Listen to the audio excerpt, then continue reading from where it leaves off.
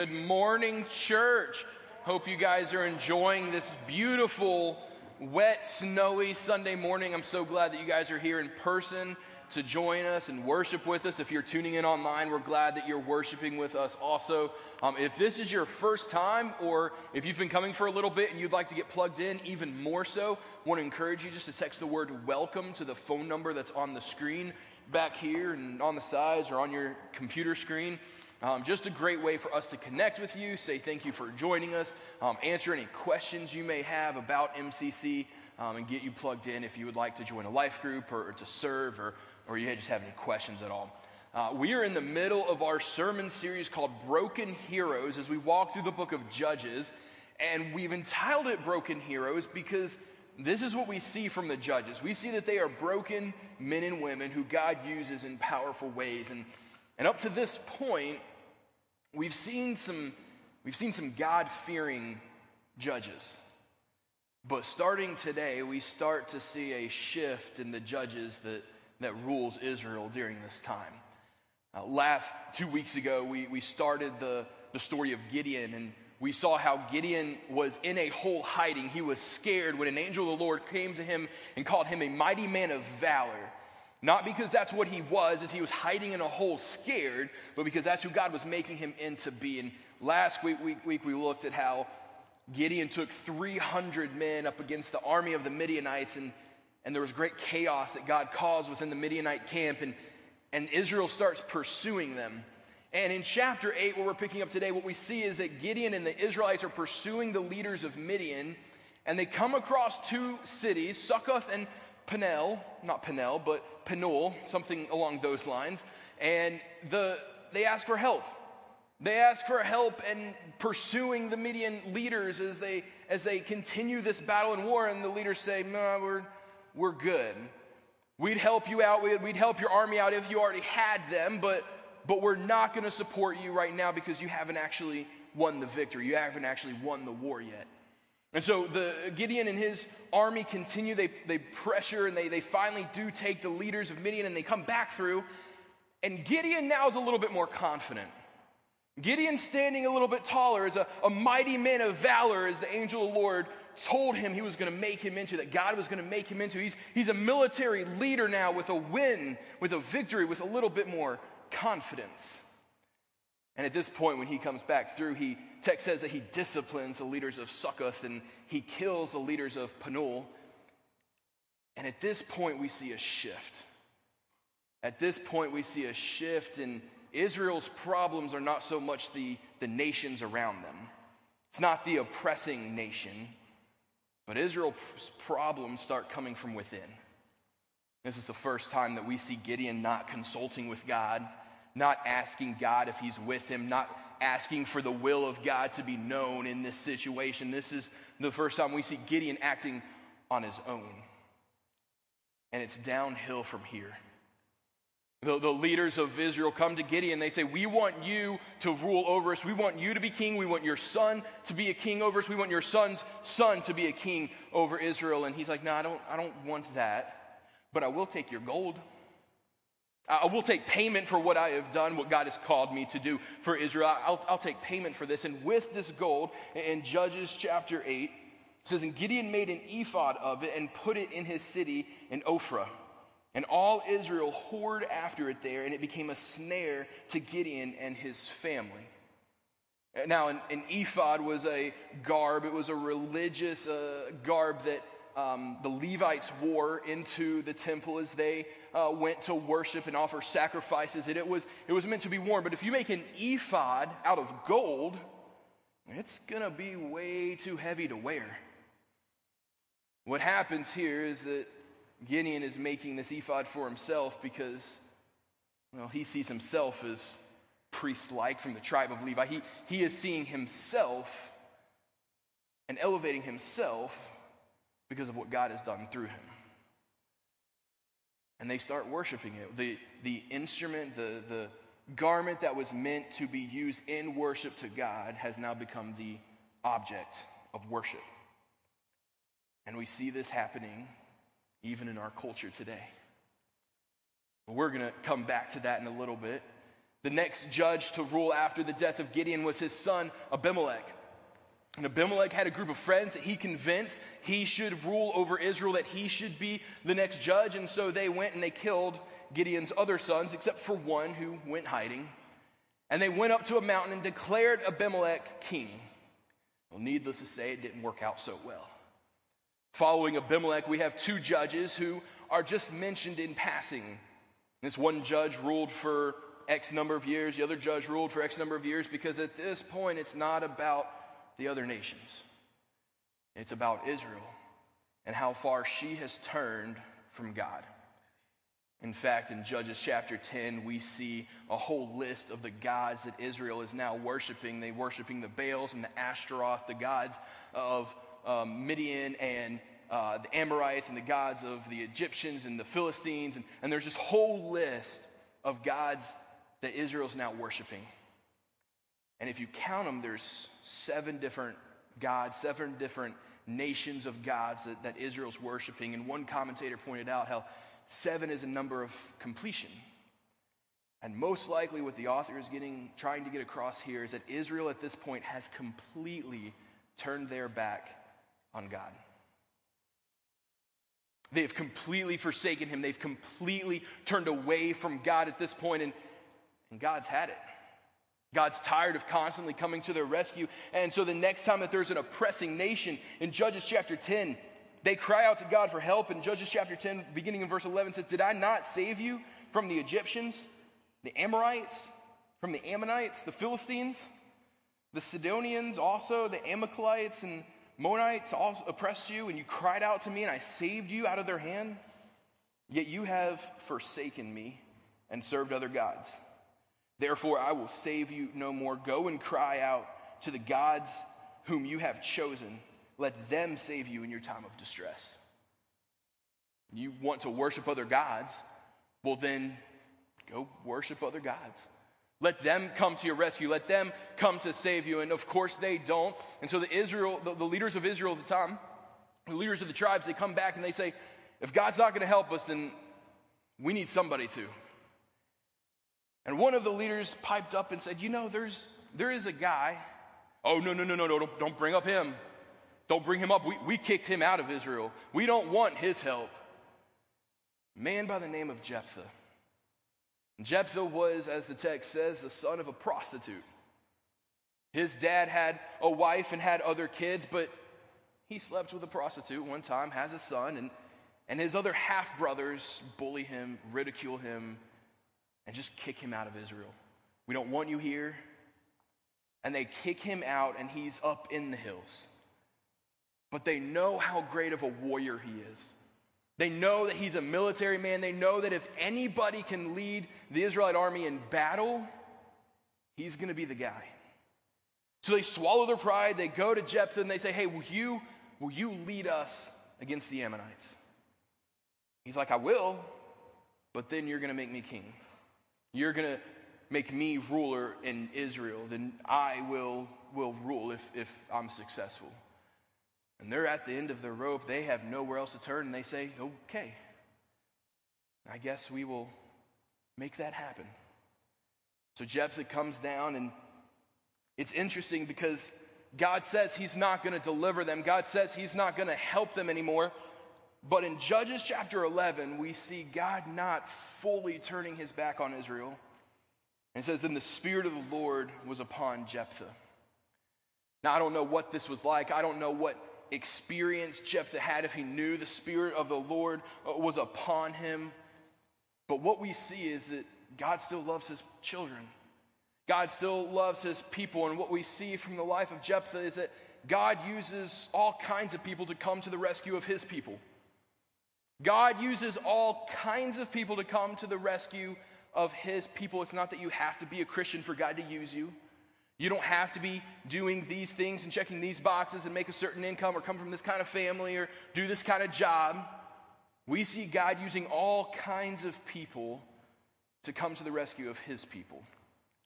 There's an old preacher story about an elderly woman living on her own, and every morning she comes out to pray on her porch to God, and she is just ridiculed. She is made fun of. and just hateful things come from her neighbor. God's not real. He doesn't hear you. I don't know why you waste your time with this. Well, one day, she's on the porch and she prays for groceries. God, I really need some groceries. The pantry's getting low and could really use some help. The neighbor overhearing this thought, this is my chance to prove once and for all that there is no God. So the neighbor went to the grocery store. The neighbor went and bought groceries and put them on her porch. She came out and saw the groceries and was just praising God. Thank you so much for this provision. Thank you so much for these groceries. And the neighbor said, you fool. God didn't give you those groceries. I did. And she just ignored him and kept on praising God. Thank you for these groceries, and thank you for making the devil pay for them. God uses all kinds of people to come to the rescue of his people. Some of the most kind-hearted people I know are people who don't believe in God. They'll still give you the shirt off their back. It's not like we have a monopoly on just being nice people just because we're Christians. In fact, I've met a whole lot of people who don't believe in God who are a whole lot nicer than some Christians I know. And that shouldn't be. But God uses all kinds of people to come to the rescue of his people. And that's what we see God doing through Jephthah. God didn't call Jephthah. He wasn't the person that he came to the way God came to Gideon hiding in a hole, and an angel of the Lord came to him and said, hey, you're going to deliver my people. That this was someone that the people of Israel chose. But God was still with him. God still used him, and God was with him as he came to the rescue of his people. Now, Jephthah, not the most godly man we read of in Scripture, he makes a vow. He makes a vow to God, if you help me win this battle, then I'll do X. And we've done that, right? I love it when it comes to March Madness tournaments, and I see the memes that said, all y'all who prayed for your team to win the March Madness tournament, we'll see you in church on Sunday. Because we all will say, whoever wins the March Madness tournament, I'll go to church. God, if you help my team win, or the Super Bowl tonight, if my team wins, I'll be in church next Sunday. And we try to negotiate and bargain with God, and that's what we see Jephthah doing here. In verse 30 of Judges 11, if you will give the Ammonites into my hand, then whatever comes out of my doors and my house to meet me when I return in peace from the Ammonites shall be the Lord's, and I will offer it up for a burnt offering. Now, there's a good chance here that Jephthah was thinking maybe an animal would come out of his house, hearing someone come down the road.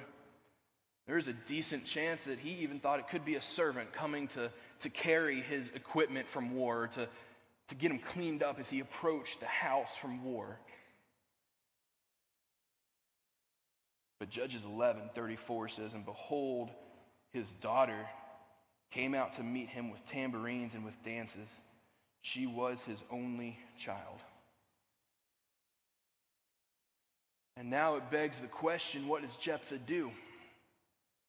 Surely God would not require him to sacrifice his daughter as a burnt offering. Surely he wouldn't ask us of that. In fact, so many scholars and commentators throughout time have tried to explain this away, that he didn't really sacrifice his daughter. I had a professor in undergrad who had this cute little phrase about God will never ask us to do something greater than the sin that the other sin that we're doing, or something like that. It's called it like the law of the lesser sin.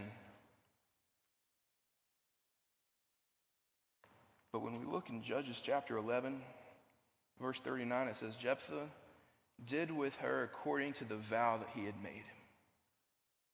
And he sacrificed his daughter. And we look at this and just flooded with questions of how could God allow this to happen? Why didn't God stop him? Why would God require him to fulfill this vow? God didn't ask him to make this vow in the first place. God didn't make him keep it.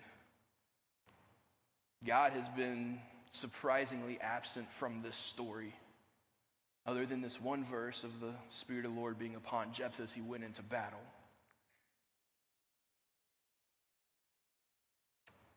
You know, it was a tragedy that Jephthah made this vow, that he followed through with it.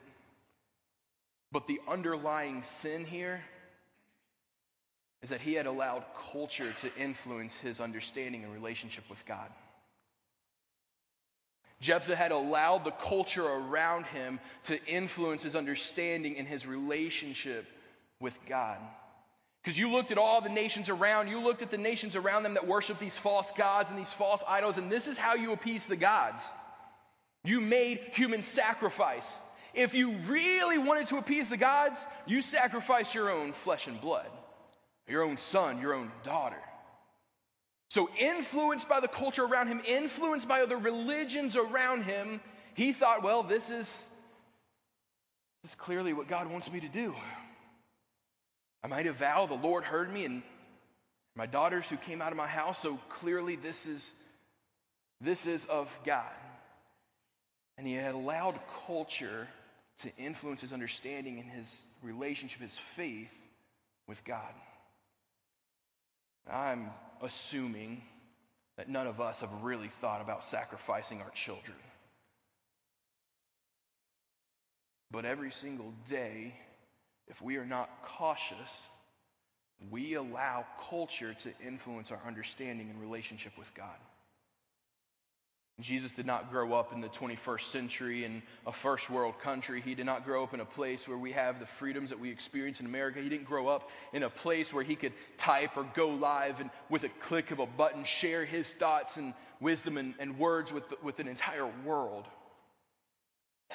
And if we're not careful, we can allow our culture to influence our understanding and relationship of God.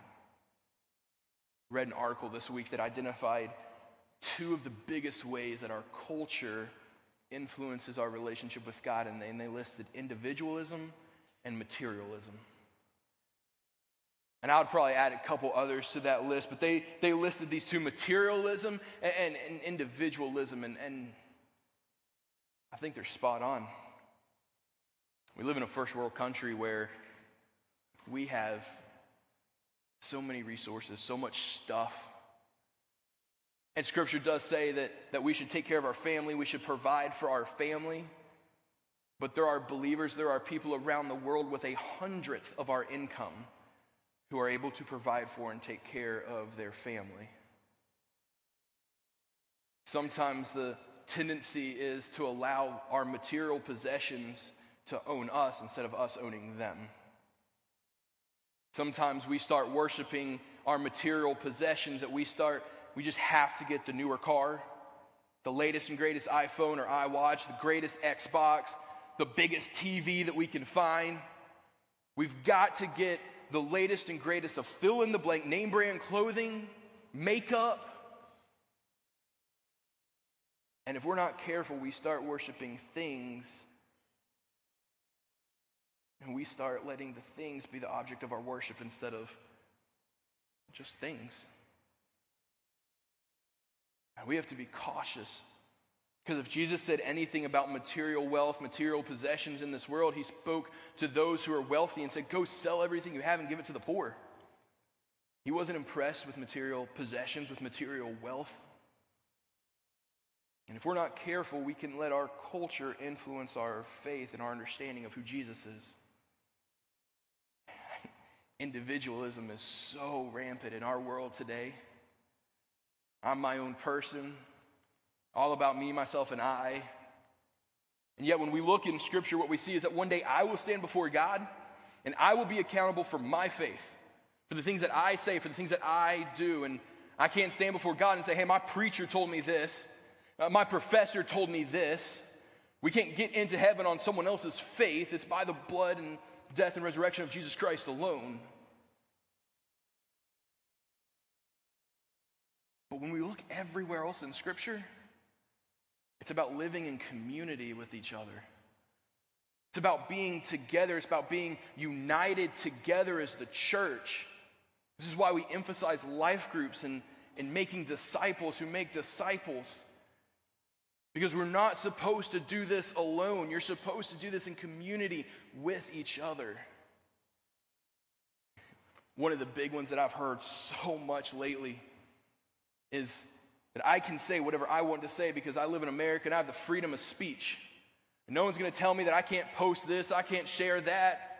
I'm going to say whatever it is I want to say. But that's not what God's word tells us. In fact, in Ephesians chapter 4, it says, "Let no corrupting talk come out of your mouths, but only such as is good for building up, as fits the occasion, that it may give grace to those who hear."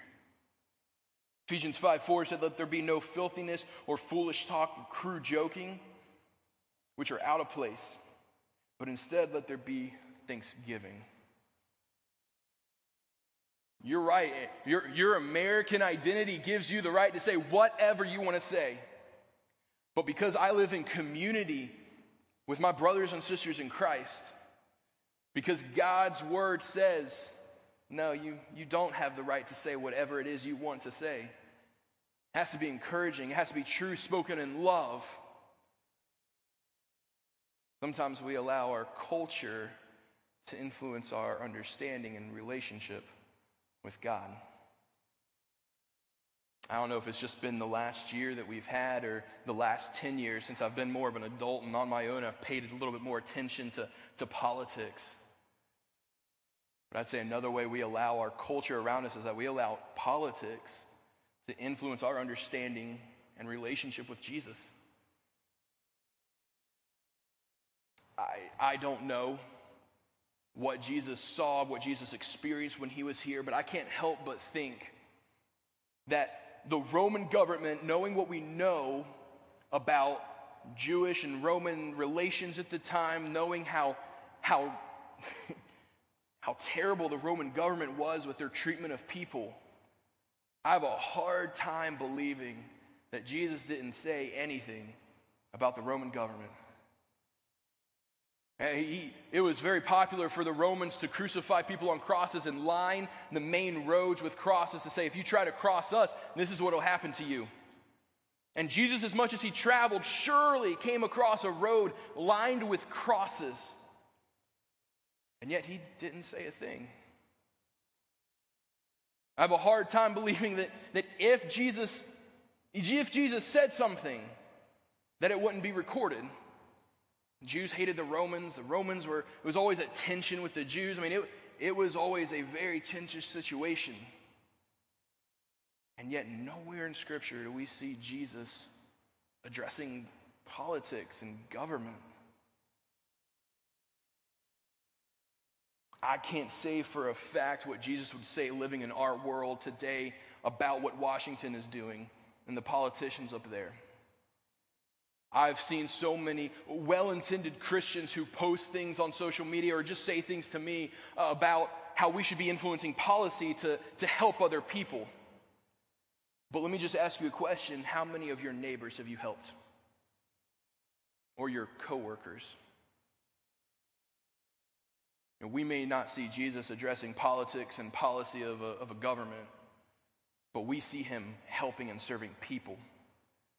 And if we can't get off our butts to help our neighbor in a time of need or our coworker in a time of need and to tell others about the grace and love of Jesus, then how in the world can we expect policy and other people far away to do the job that God has called us to do?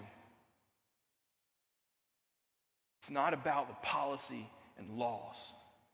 It's not about what our government should or shouldn't do. It's about what we as Christians, as individuals, have been called to do from Jesus Christ, our Lord and Savior. But somehow along the way, we have allowed culture to influence our understanding of Jesus. We've allowed culture to influence our faith. We've allowed culture to influence how we see ourselves before God. Women, let me ask you a question for just a moment. How many of you, when you check out in the grocery store, see a magazine with a computerized fixed version of a photo of another woman, and you start comparing yourself and your worth to what you see on the cover of a magazine?